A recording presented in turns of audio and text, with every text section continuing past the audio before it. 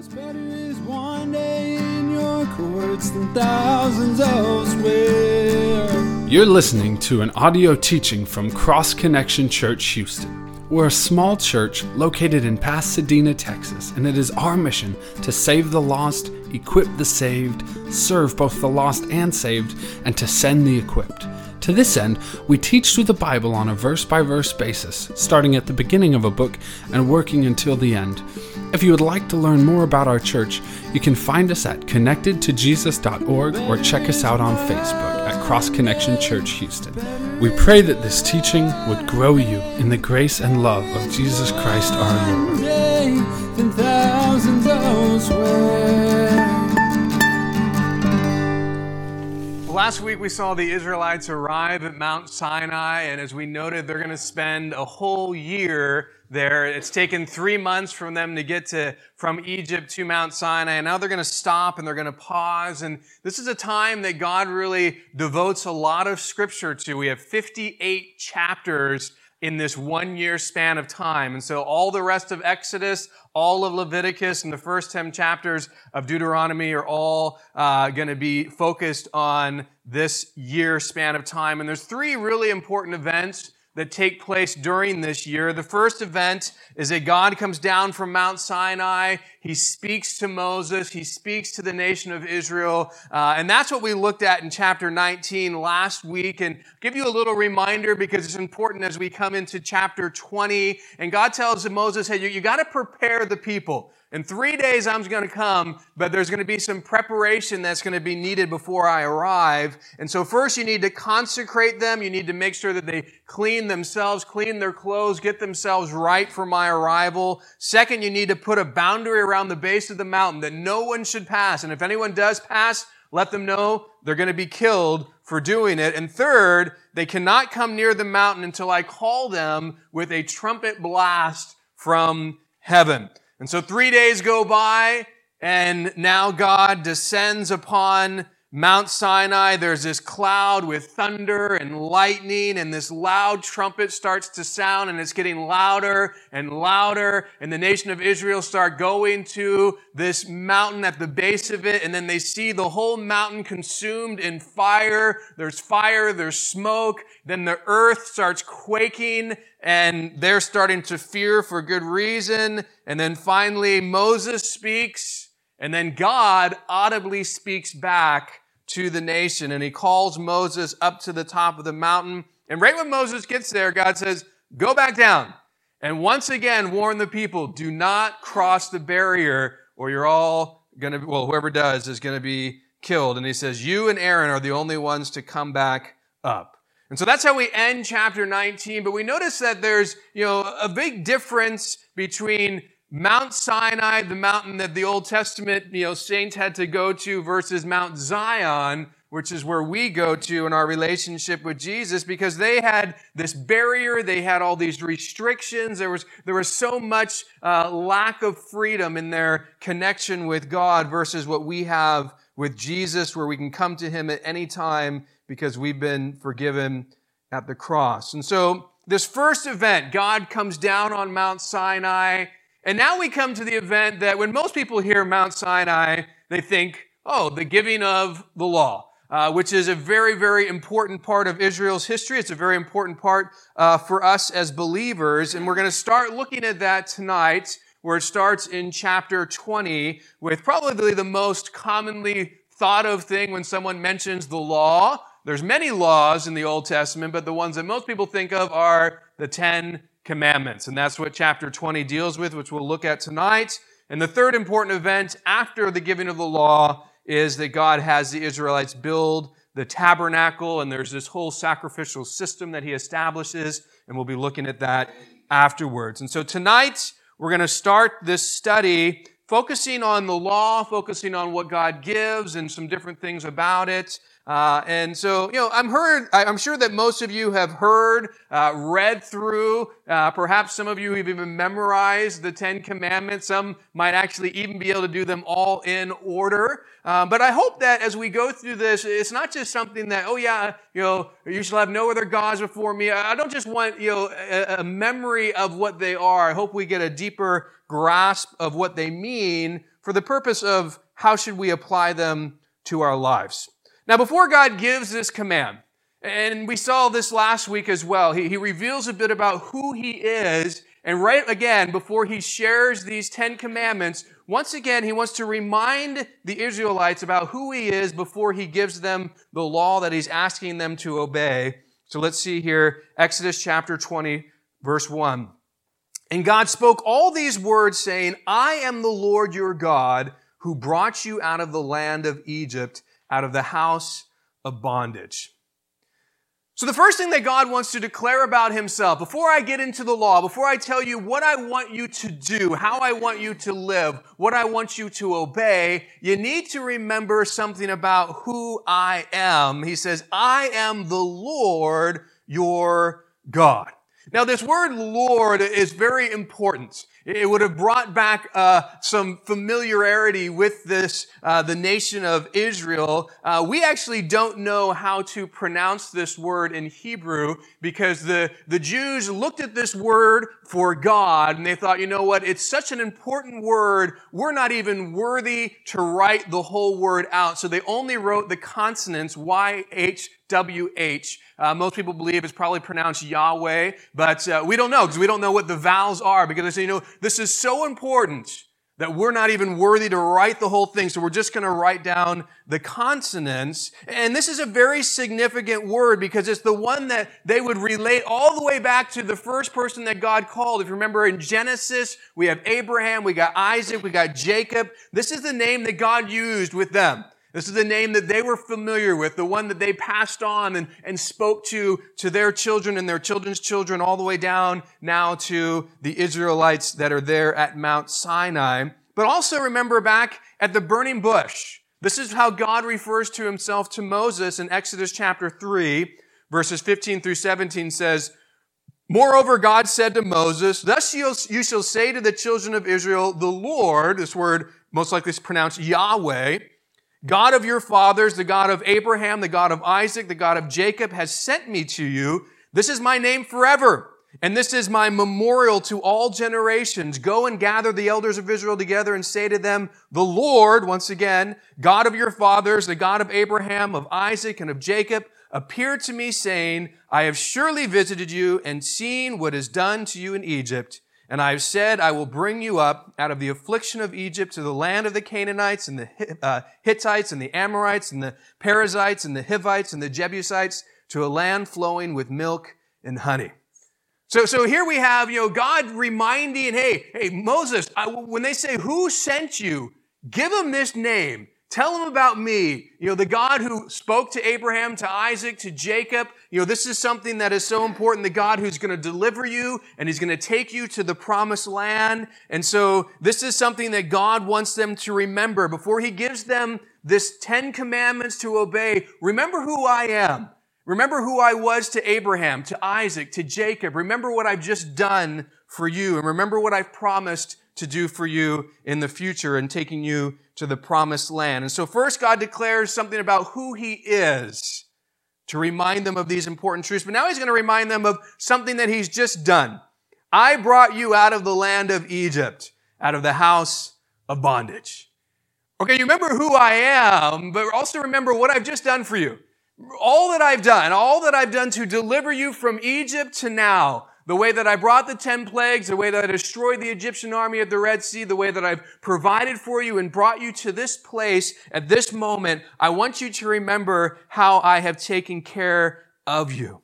And I think this is so important for them. They're about to get, some significant commands that are going to be very difficult that God's saying, this is the way I want you to live. This is what I want you to obey. But before I even throw that out there, I want you to know who I am, and I want you to be reminded of what I've done for you, because this is really the foundation for now the giving of these commandments, because God wants the Israelites to approach them with an understanding who he is, an understanding that he loves them, an understanding of what he's done for them, which ultimately gives them their understanding that he has the right to give them laws. He has the right to tell them how to live, and he has the right to expect obedience from them. This isn't just any person throwing out, hey, or this is the way you should live. No, look who I am. Look what I've done. Remember that as I give this to you, because I am the only one truly able, the only one truly deserving of giving you the law and asking for you to show obedience to it.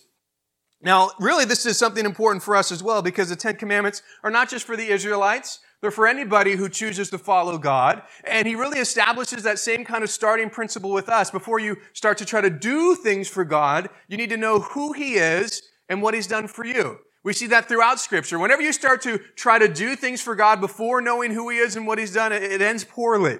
You first have to know him, what he's done, why you should do these things, because of who he is, because of what he's done for you, and because he now deserves our obedience.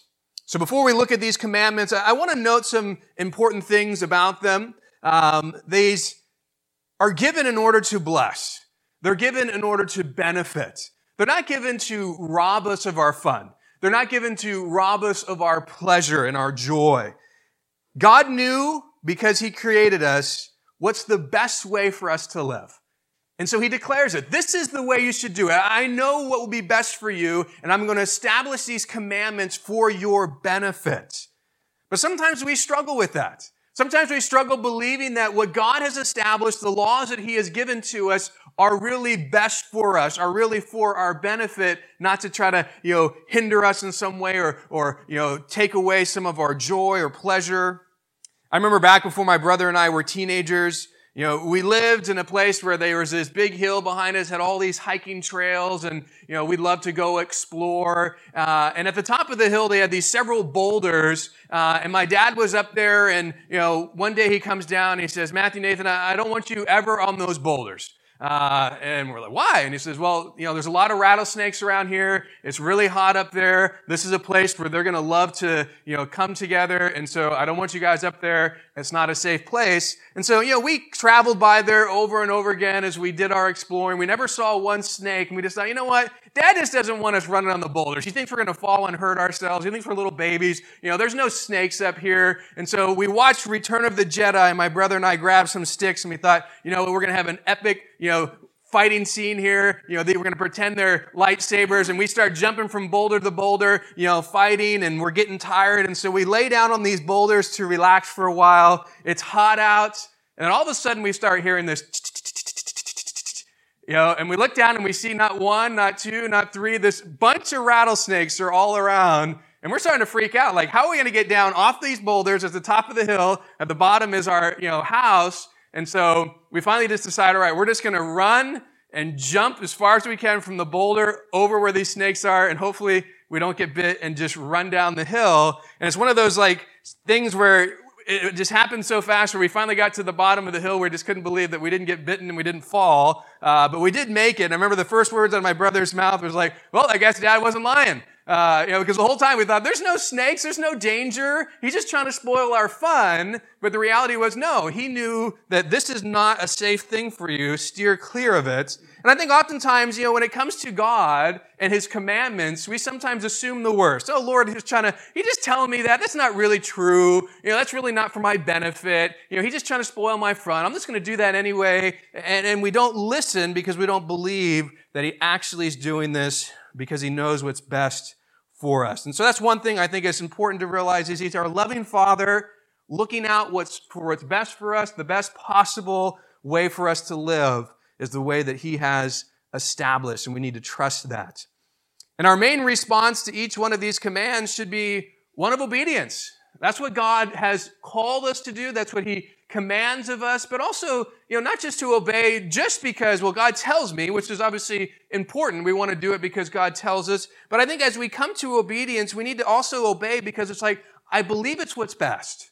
Because if all we think is, I'm just going to do it because God tells me, even though I don't think it's what's best, typically that doesn't last very long. We have to come to the recognition that, yes, he tells me, and I want to do it because he tells me, but also I believe he tells me because he does what's best. And in obeying this, it is what is best for me. But, whenever it comes to obedience in the Ten Commandments, I think it's always important to throw out, because I would say among the world, and even a lot in the Christian world, one of the biggest things that is misunderstood when you associate obedience and the Ten Commandments or obedience in the law is this mindset that I obey these commandments in order to be forgiven, saved, have a relationship with God. That's what it's based on. My obedience or lack thereof is going to determine whether or not God loves me, whether or not I'm saved, whether or not I have a relationship with Him. And so as we talk about the Ten Commandments, I want to recognize and make sure we're all on the same page. Obeying or disobeying the Ten Commandments has no bearing whatsoever on our salvation. We're not saved by our obedience to the Ten Commandments. We're not, unsaved by our lack of obedience. We are saved because Jesus fully obeyed. And we put our trust and faith in that. But now that we are believers, and we are asking a very important question, how does the God who loves me and gave His life for me want me to live? Well, now we come to the Ten Commandments with the recognition of this is the standard that God has. I'm probably never going to, meet each one of these, but I'm now seeking to live them out because I want to do what the God of the Bible asks me to do. David Guzik wrote this: "The Ten Commandments were never given with the thought that one might earn heaven by obeying them all perfectly or adequately. The covenant God made with Israel at Mount Sinai was much bigger than the law, though it was its first and perhaps most dramatic aspect. Another aspect of the covenant was sacrifice, which was given because both God and Israel knew it was impossible for them to keep the law perfectly, and they must depend on the sacrifice of an innocent victim as a substitute for the guilty lawbreaker. In this sense, the Ten Commandments were like a mirror that showed Israel their need for sacrifice." And this is something that's great that we're going to see as we go through Exodus, because sometimes we just think, well, the law was what it was all based on. No, the covenant was more than the law. And we're going to see as we get to the tabernacle, this whole sacrificial system. Well, what's all that about? Well, it's partly because, hey, you can't keep the law. You're a bunch of breakers of the law, and so we need sacrifices to atone for all these law-breaking things that you're doing. And so God right away establishes a reality that you actually can't do what this is saying to point you to your need for the ultimate sacrifice in Jesus Christ. And so as we seek to obey these Ten Commandments as believers, first, hey, God tells us it, we want to do it. But second, it's because it's best for us, but it's not something that saves us. Now, the Ten Commandments really, if you look at them, are broken down into two different relationships. The first 4 commandments deal with our relationship with God, and the next 6 deal with our relationship with other people. And Jesus kind of simplifies it even more. He says, really, there's 2 main commandments. Love God with all your heart, soul, mind, and strength. Love your neighbor as yourself.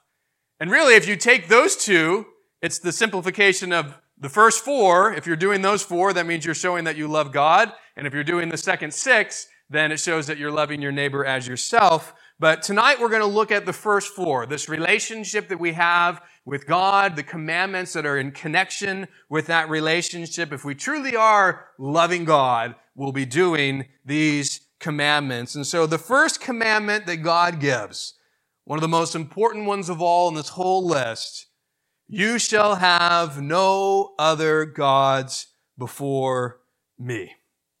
If you kind of avoid this commandment, everything else falls apart. This is such a vital one. You can't have any other gods before God. The Hebrew word here translated before means to come into the presence of something, to come before the face of someone. So notice this, that this word translated before is not used in the sense that we often think of when we think of before as in order of priority. Like I did this before I did those things because this was more important to me. Instead, it's speaking of bringing another God into God's presence or to His face. Now, I mention this because, sometimes people have come to this and say, all I have to do is make sure that God is the most important, that He's the highest priority, and I can have other gods as long as it's not before Him. So it's okay if I have other gods. It's okay if I worship and indulge in these things as long as it's not before God. If God's the priority, then it's okay to indulge in these other things. No, that's not what this is saying at all. It's saying don't bring any God into my presence. So that there's no excuse for having any other God besides me. So He's not saying just like before, He's saying none at all. I'm the only one. I want to be the only God in your life. Just like God wants us to give Him our lives completely, He wants to be the God that we serve completely, not with any other gods competing for that. Another important word here to understand is this word gods, because these are the things that we shouldn't have in our lives. Oftentimes when we think of gods, maybe we think of Buddha statues, or we think of, some other kind of Hindu statues, or just some idol that, people erect and bow down and worship. And, that would definitely fit in the category of gods, but that's not all that it is. Because sometimes we think, well, I don't worship other gods because, I don't have some little idol that I pray to, or little idol that I bow down to, or little idol that I do whatever to. But, we need to realize that even when you look at these cultures that worship a Buddha, or actually we're going to see with the nation of Israel, Baal, Ashtoreth, those were very common gods that they would worship. It was really more of what these gods did for them that they were worshiping, more so than the statue itself. It was what the gods they thought could provide for them that caused them to worship these gods. And I think that's interesting. Ashtoreth was a female god. She was the goddess of sex, romance, fertility. Lots of people worshiped her. Why? Because they wanted those things. And so it wasn't so much that, I just want to bow down to this weird-looking woman carved out of, stone or wood. No, I want to worship her because I believe that she is going to benefit me in this area of lust that I have, or I want this romantic relationship, or I want children. Another one very common was Baal.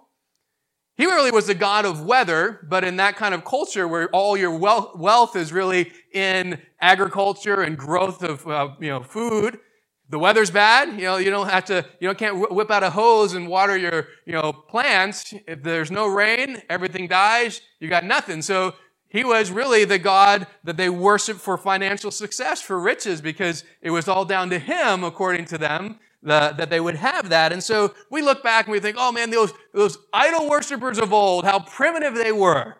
But the reality is, how many people today are worshiping sex and romance? How many people today are worshiping finances and success and riches? I mean, we're full of people with the same thing. It might not be the statue, but ultimately the God is still there. What they're worshiping and living for is still there. John Calvin wrote this: human nature is like an idol factory that operates constantly. We constantly deal with the temptation to set all kinds of things before or competing with God and His preeminent place in our life. And this is our problem. We have a world where, we are constantly having things placed before us with this temptation to elevate that to the place of, hey, this is what I should worship, and then remove God from the throne of our life. And so we need to be very careful as believers that we worship God and God alone. And I have to emphasize the God alone part because I think, just like that word before, we've bought into this idea that I can worship God and worship something else and it's okay. I kind of just add something else. As long as I'm worshiping God, isn't that enough? Can I just worship God and money? Can I just worship God and relationships? Can I just worship God and power? Can I worship God and just add the other thing that I want to worship as well? Is there really a problem with that? As long as I'm still worshiping God, there shouldn't be an issue, right? Well, Jesus spoke about that in Matthew 6:24. He says, "No one can serve two masters, for either he will hate the one and love the other, or else he'll be loyal to the one and despise the other. You cannot serve God and Mammon," really the god of material possessions. So Jesus makes very clear, you can't serve God and some other god, whether it's money, whether it's sex, whether it's pleasure, at the same time. He says you're going to love one and hate the other. And here's the problem. The one that you start to hate is the true God. The one that you start to love is the one that you're trying to, I'll just bring this into it. Surely, this pursuit of money is not going to overtake my relationship with God. Oh, yes, it will. Surely this pursuit of sexual pleasure or this pursuit of power or whatever it is that I'm trying to worship alongside with God, surely it's not going to overtake my worship of God. Jesus says that's exactly what's going to happen. You can only have one. When you try to have more than one, your relationship and worship of God is the one that gets destroyed. So we need to examine our lives. We need to make sure, that there's only one God that I'm worshiping? And if you look at your life and you say, no, I want to be honest with myself. Yeah, there are other pursuits. There are other things that I'm worshiping, other things that I'm trying to have in my relationship and worship of God on the side. We need to get rid of those things because those things are just going to destroy the relationship that we have with God. And we need to do it because we know God knows what's best. He's telling us this because He knows, hey, if we'll give Him everything, if we'll live completely for Him, that's the best life for us. All these other pursuits, these other gods that we think, oh, this is going to be such a benefit for me if I kind of add this to my life. God's saying, no, just live for me, and that'll be the best thing for you. So the first command, you shall have no other gods before me, really the most important command in our relationship with God, because once we leave that, everything else is going to be problematic and fall apart. The second command, verses 4 through 6, you shall not make for yourself a carved image, any likeness of anything that is in heaven above, or that is in the earth beneath, or that is in the water under the earth. You shall not bow down to them, nor serve them. For I, the Lord your God, am a jealous God, visiting the iniquity of the fathers upon the children to the third and fourth generations of those who hate me, but showing mercy to thousands, to those who love me and keep my commandments. So the second commandment is very similar to the first commandment, but it's a little different in the sense that it prohibits the making of an image or any created thing for the purpose of worship. That if you're trying to create something that you think is going to enhance your worship of God or that's going to help your worship of God, that is necessary for worship of God, God said, don't make any image of anything and worship that image. That is not what I want, because ultimately it's just like placing another God. That image now becomes the God instead of the true God that you should be worshiping. So images of people, animals, fish, stars, planets, he kind of has this whole list of, anything on the sea, under the sea, on the earth. Don't make any of those images and worshiping them. And it's interesting, you look through history and you see, the different idols, almost all of them are connected with some kind of created thing from God. Sometimes it's a mixture of things. You might have, a head of a lion and a body of something else. But at the end of the day, it's taking, animals, it's taking different creatures or the sun or something created. And God's saying, no, I don't want any of that to be something that you now use and worship. Now notice this commandment doesn't forbid the making of an image for artistic purposes, as long as you're not worshiping it. People who draw pictures of what they might think Jesus' face looked like, we don't know. But it's not like, they're horrible, sinful, they're breaking the second commandment. They're only breaking the second commandment if they put it up in their room and they bow down and pray to it every night. I mean, if that image is what they're using to worship, it's a problem. I mean, I would even say the cross, which is like the most, the biggest symbol of all that we use for Christianity. There's nothing wrong with wearing it on a necklace, nothing wrong with having it in your home. But if you're holding it and praying to it, if that's the thing that you're looking to and saying, this is it, man, this is what really I need to connect with God, then you've missed it. Then that symbol has become something that you've made as an image that you're worshiping that you shouldn't be. Now, many of you have probably been in churches, especially older churches, that have within them images that are designed for people to pray to worship. Living in Europe, I went to a lot of beautiful, beautiful churches, but sadly, many of them were churches full of idolatry. What they have, these statues they have of saints, of other things, were for the purpose of people to look to those things as opposed to God. Look to those things for worship. Look to those things for prayer. I've been actually a couple times to Rome and then go into Vatican City. You get to go to St. Peter's Basilica. That's where the Pope presides. That's the church that he ultimately, teaches out of. And there's a picture here of it. It's a very impressive building. I mean, everything that you see, it's not like gold paint. It is actual gold. I mean, the value of this place is astronomical, but you can just even see in this picture, there's all these statues everywhere. The one to the far right there is a statue of Peter sitting down. And I found it very interesting. One of his right foot kind of sits over, and people will come and they believe that if they can just touch that statue's foot, they'll kiss it, they'll rub it, and they'll pray to Peter. And, oh, Peter, the first pope, their mindset is, and oh, he's the one that can just do so many things for us. The left foot, you can see all the toes, and it's a bronze statue. It's intricate. It's beautiful. The right foot is just completely smooth. Imagine how many people have had to rub it and kiss it to take a bronze statue that was all carved up and it's now just smooth because so many people have just come to that believing that, oh, if I can just touch this, oh, I'll get so close to God. You know, I was there at the year of Jubilee, and there was an older woman right before me, and the Pope said, you walk through these doors, the year of Jubilee, all your sins are forgiven. And so she walks through, falls down, just weeping. I'm thinking, I just came through these doors last year. I came through them again this year. It does nothing for you, but sadly, there was this mindset of like, oh, this is so important. Now, it's interesting that the Catholics did realize, hey, wait a second, what we're doing goes against the second commandment. And if you look in the Catholics' Bible, they actually remove the second commandment because you can't really get around the fact that they do this. So here you see a picture. This is the 10 Commandments of the Catholic Church versus, what the Protestants would have. And they skip the second commandment altogether. So they go from first to third, but they still got to have 10. So how do they do it? Well, they take thou shalt not covet and they make it into 2. Your neighbor's wife and, something else. So, they kind of make the 10th one into 2 so that they can remove the second one altogether. And this is something where, it's just because, hey, we want to have this imagery, want to have these things that we create as what we worship. But you don't just have to be religious. You don't just have to have a Catholic background or some other religious background in order to do this. We live in a culture where image maybe is worshipped now more than ever before with the rise of social media.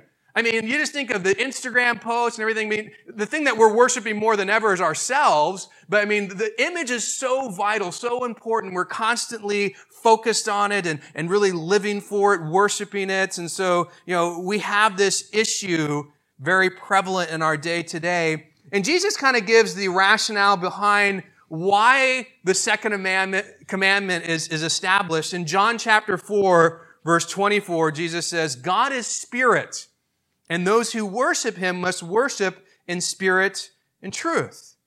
God's not physical, he's spiritual. And so trying to take like all these physical things and making some physical picture, some physical statue, thinking, well, this represents God. No, it doesn't. And so God said, no, this was the one thing that separated the temple and the tabernacle from all the other temples that existed in the world. There was no statues. The Romans couldn't understand it as they were. The Greeks couldn't understand it. They had so many different statues of the different gods. It's like, what do you mean? You have a temple that worships a god and you have no, carved images of him? What's going on? Well, God says, yeah, because that's not what I want. You don't need that to focus or to help you. It really denies who I am because I am spirit, and it denies how I want you to worship me. I want you to worship me in spirit and in truth. In the Romans chapter 1, Paul reminds us of the futility of making carved images in our own likeness or the likeness of creation. Romans 1, 22 and 23, he says, professing to be wise, they became fools and changed the glory of the incorruptible God into an image made like corruptible man and birds and four-footed animals and creeping things. And he goes on just to kind of talk about, the creation of these idols.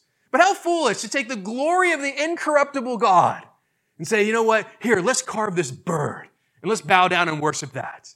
Isaiah speaks of the foolishness of saying, you know what? I'm going to chop down this tree.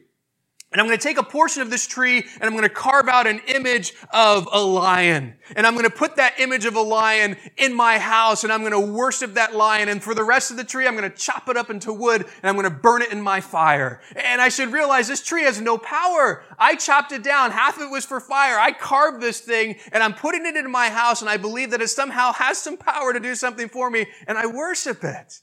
It's the foolishness of thinking that has anything, that that's a God that I should give any kind of worship, praise, honor to.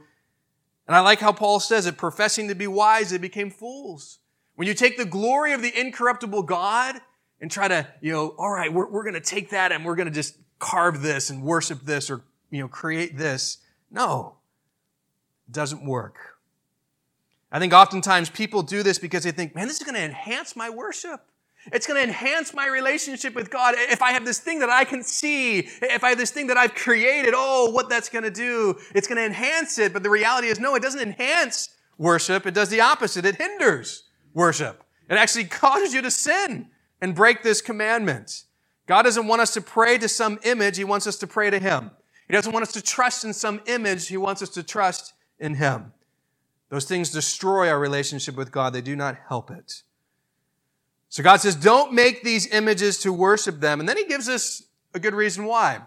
Verses 5 and 6. For I, the Lord your God, am a jealous God, visiting the iniquity of the fathers on the children to the third and fourth generations of those who hate me, but showing mercy to thousands to those who love me and keep my commandments. God says, the first reason I don't want you to do this, I don't want you to have any other gods before me. I don't want you to have any carved, graven images. Why? I am a jealous God for you. The jealousy of God shows how much He loves His people. It's not a jealousy of the Israelites. It's a jealousy for the Israelites. It's like the jealousy that a husband or a wife have for their spouse. If they were to go off and be with some other person, you'd be jealous. It's a relationship between you and them, and you expect to have that just between you guys. And if that was to be abandoned and they were to go off and be with someone else, you would be rightfully jealous of that.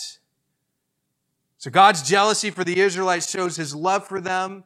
I don't want you worshiping something other than me. I don't want you living for something other than me. I want us to have that worship and that relationship. And the same is true in our relationship with God. He's jealous for us. He loves us. He doesn't want us committing adultery on Him with some other God. He doesn't want us leaving Him for some other pursuit. But no, I love you enough that I want all of you. Alan Redpath wrote this: God's jealousy is love in action. He refuses to share the human heart with any rival, not because He's selfish and wants all for Himself, but because He knows that upon that loyalty to Him depends our very moral life. God is not jealous of us. He is jealous for us. Now, God not only says, I'm a jealous God, but He also brings up another motivating reason. Well, why shouldn't I worship another God? Why shouldn't I create an image of another God and worship that? Well, because there's consequences to that. He says, visiting the iniquity of the fathers on the children to the third and fourth generation of those who hate me, but showing mercy to thousands to those who love me and keep my commandments. Now, some people have come to this verse, and oftentimes they just come straight to it. They don't look at the context of it. They just go straight to verse 5, and they read this: God visits the iniquity of fathers on the children to the third and fourth generation to those who hate me. What a horrible God. I mean, here's these people that are now being punished for the sins of their parents.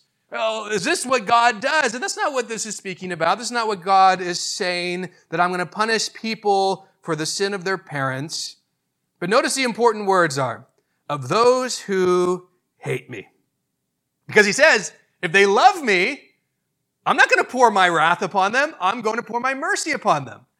So notice that the important reality that yes, if someone has a father that chooses to hate God, and they follow in their father's footsteps, and then the grandchild follows in their grandfather's footsteps, and they all choose to hate God, guess what? The iniquity that the father and grandfather had is going to be passed down because the others have chosen to take God as well. They've chosen to do those things as well. But if they choose, I'm not going to be like dad or like grandpa. I'm not going to hate God. I'm going to love God. It stops with them.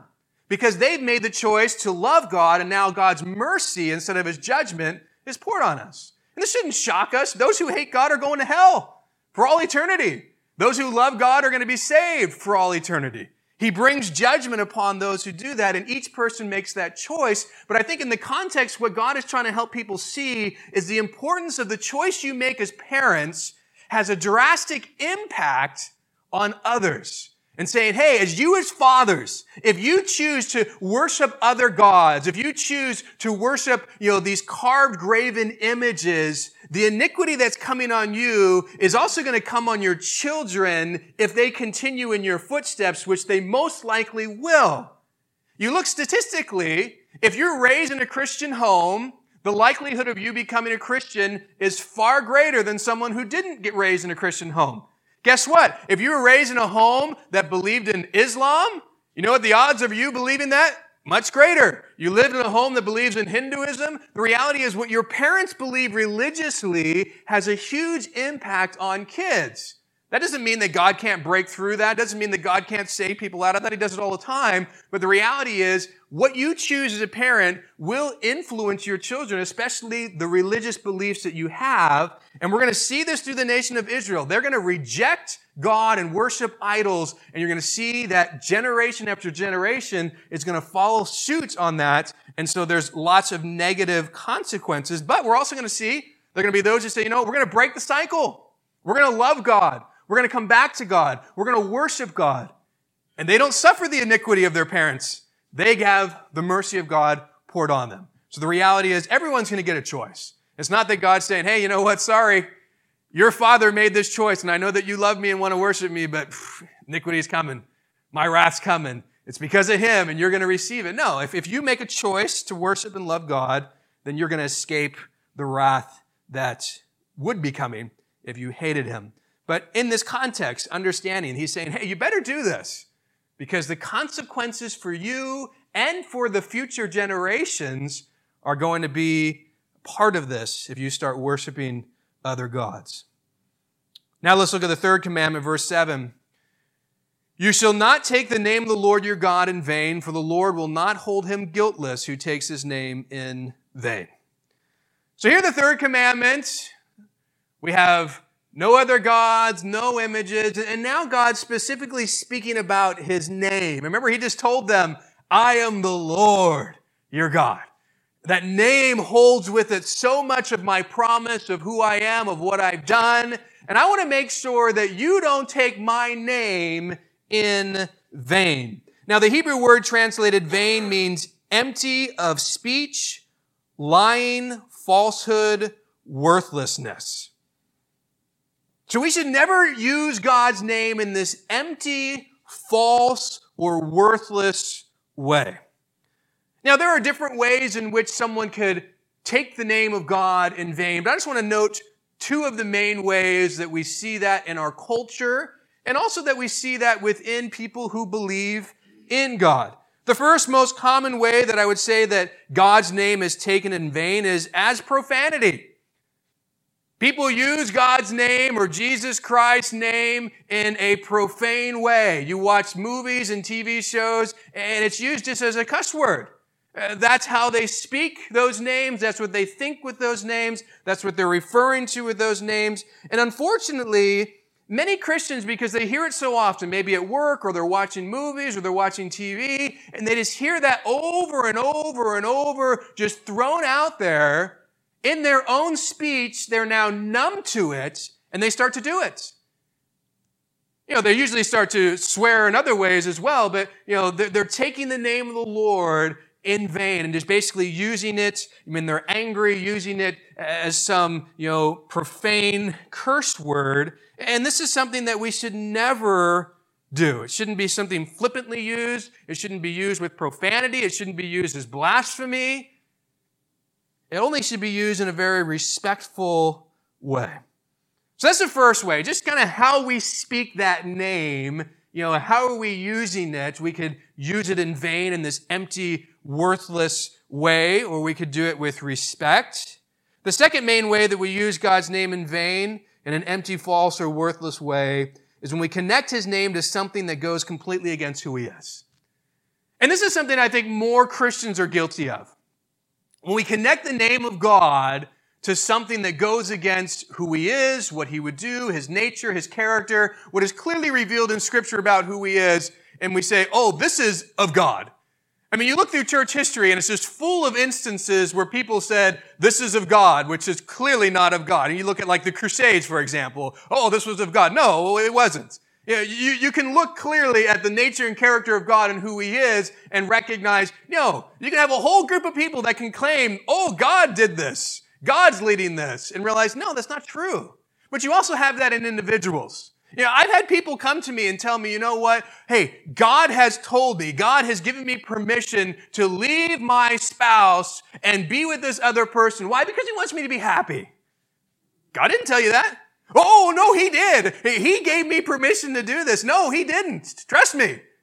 That's not what he would say. That's not what he did. He didn't say, I just want you to be happy and leave.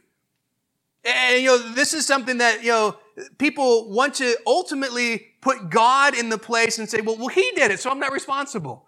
Well, God said that I can indulge in this. God said that I can, do this. No. If we're kind of associating things with God that are sinful or associating things with God that go against who he is, that is taking his name and associating with things that is false. And that's taking his name in vain. And we got to be very careful with that. I struggle with listening to some pastors who take the name of God and connect it with things that are just so unbiblical, but then people think, well, if God's name's associated with it, surely it's true and right. No, it's not true.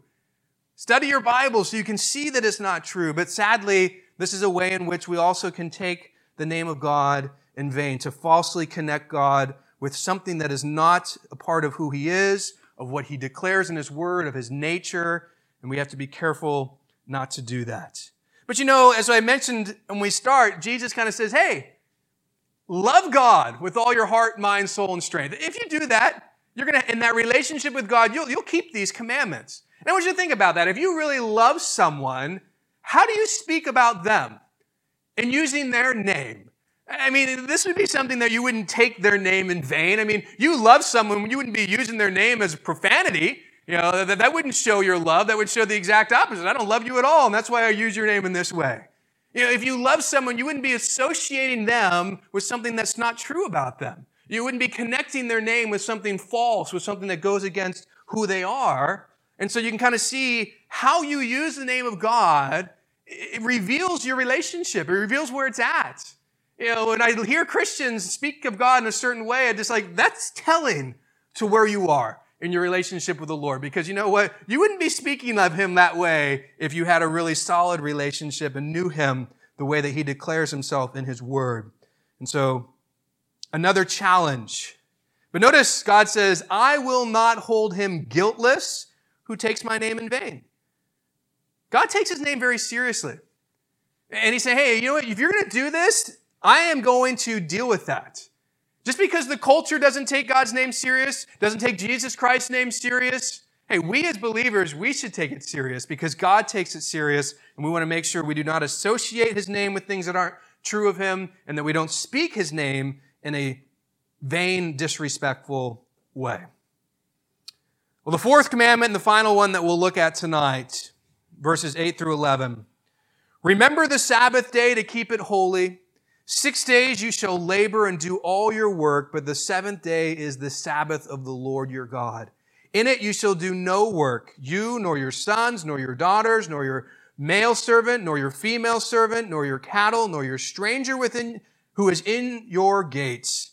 For in 6 days the Lord made the heavens and the earth, the sea, and all that is in them, and rested the seventh day. Therefore the Lord blessed the Sabbath day and hallowed it.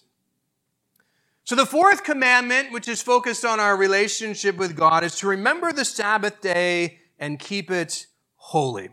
Now it's interesting, this word, Hebrew word Sabbath, it comes from a root word that ultimately means a day of rest. And so when God is saying, remember the Sabbath, it's all about rest. Remember the day of rest and keep it holy. Well, in verses 9 and 10, God gives them a how. Well, how are we supposed to remember this day of rest? Well, 6 days, you should labor and do all your work. So God's not saying be lazy. He's saying, hey, for 6 days, I want you to do everything that you need to do. Labor, do all your work, but the seventh day is the Sabbath day. The Sabbath of the Lord your God. In it you shall do no work. You, nor your son, nor your daughter, nor your male servant, nor your female servant, nor your cattle, nor your stranger who is within your gates. So how do we do it? Well, God says, hey, work 6 days and make sure every week you take a day of rest. A day to stop your labor. A day to stop your work. Now, this was a huge blessing. You look at all these commandments and realizing, you know what, God is giving them to us for our benefit, but this one should be one of the most obvious at this point in time for the nation of Israel to recognize, hey, this is nice. What did they just come out of? Slavery. Guess what? Slaves don't get a day off. They've been working every single day, their whole life up to this point in time. And now God says, guess what, guys? Once a week, you get a day of rest. Now, it's interesting what he says. He says it for everyone, and let's include pretty much everything living in Israel. You, your son, your daughter, your male and female servants, your cattle, and the stranger within your house, none of you should be working. You should all be resting. Now notice everyone in Israel is included, even the animals. Now this is something that would go so against the way in which the thinking of the day and the culture of the surrounding nations. To take a day of rest was for a select few, typically men, free men, to more specifically, not slaves. They would have the freedom to take a day off, take a week off.